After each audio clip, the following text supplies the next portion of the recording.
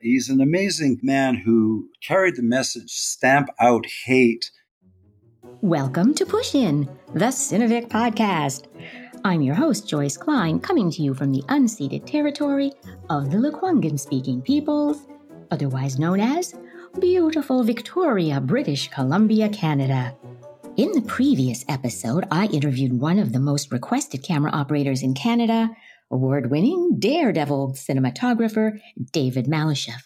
With more than 25 years of television production experience in film and broadcast video, David has been behind the camera on numerous Canadian TV shows, including The Nature of Things, The Fifth Estate, The Amazing Race, Moose Meat and Marmalade, Canada's Next Top Model, and one of my all-time favorite documentaries, Us and Them, which he also co-produced. Now he's fundraising for Post on a passion project he's been working on for over 7 years, a film David hopes will help fight today's appalling rise in anti-Semitism.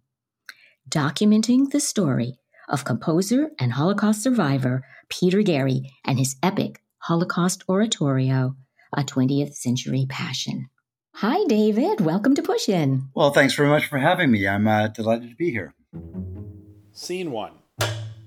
I know your newest project is a documentary about Jewish composer Peter Gary. Now, I had never heard of him before.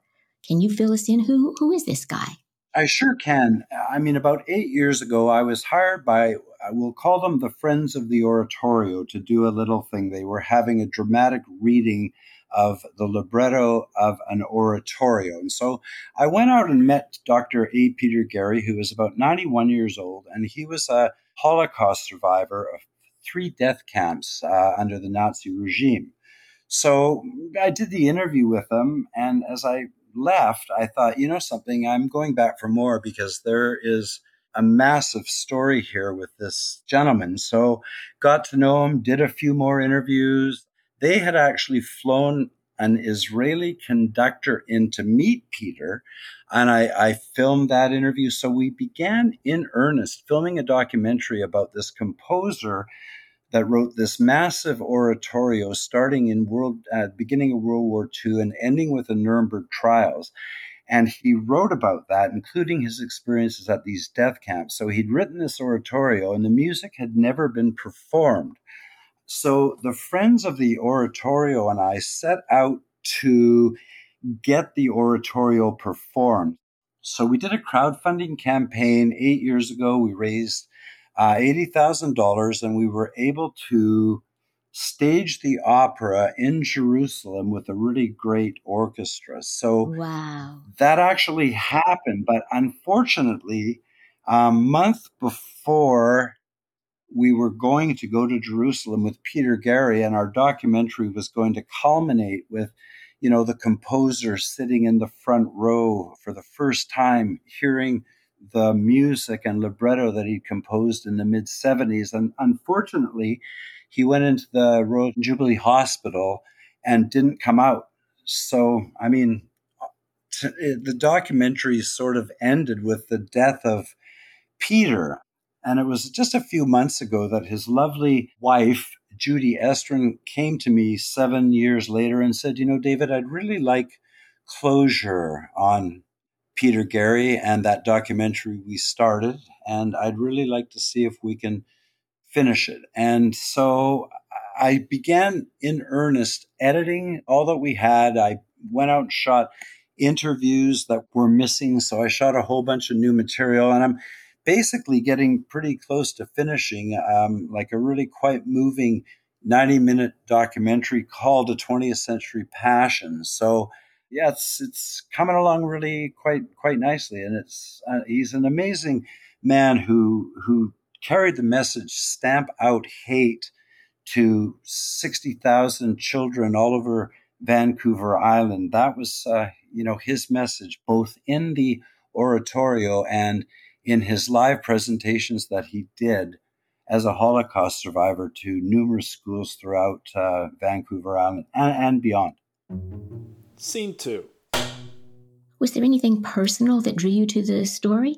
Seldom does a good story ever come along, and I immediately felt that there was a really good story there. And of course, I mean, we meant to finish it, 7 years ago, but that's just not the way fate played it out. So here we are, though, getting a second chance at finishing the film. And this time it will be done, within a couple of months for sure. What is your dream for the film? I think Judy Estrin, Peter's wife, would love to see it, run a festival circuit.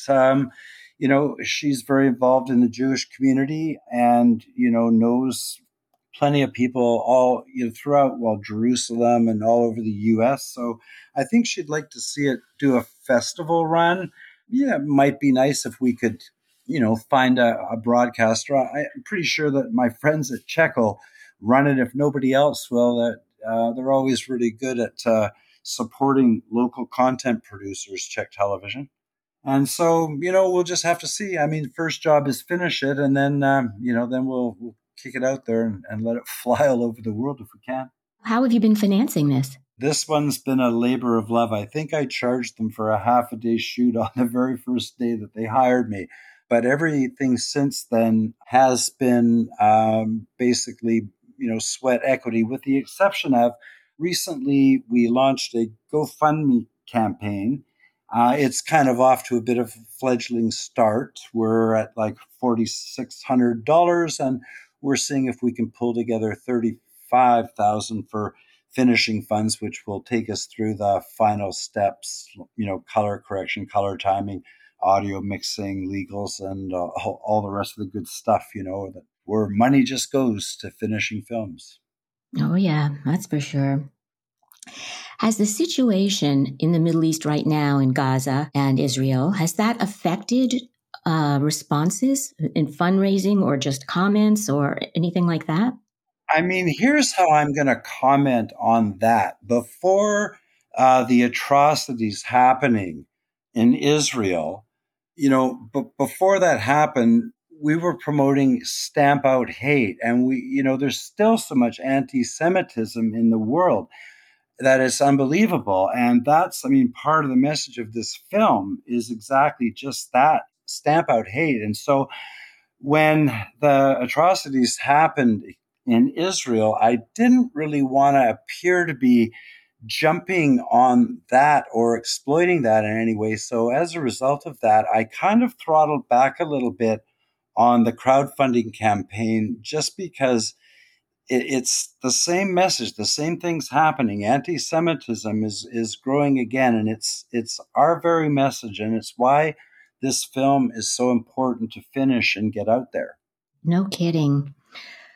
I saw a post on social media, but it was like a partial post, and I didn't understand what it was. It was something about an antique desk that was being sold to support the... It's a very strange story, because somebody I didn't know at all donated $500 to the crowdfunding campaign, and so I tracked this person down, and it turns out that she was a teacher, and she had taught a couple of children, and the children were fathered by a gentleman that is now selling furniture on Facebook, and the proceeds that he's making, part of the proceeds of the furniture that he's selling, are going towards the crowdfunding campaign. So yes, his name is Vincent, and so if you see any furniture, a portion of the proceeds of the sale of that are going to help finish our film.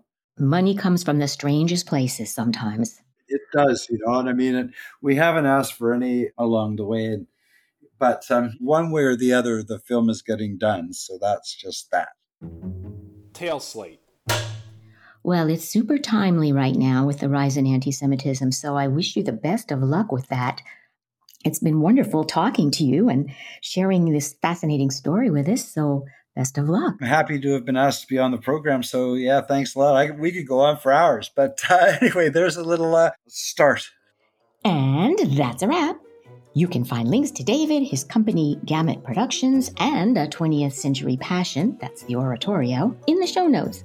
And you can help promote the talented filmmakers we feature by liking, subscribing, or 5-star rating us so others can find their interviews more easily. That's it for now. Join me, your host, Joyce Klein, for the next episode of Push In, the Cinevic Podcast.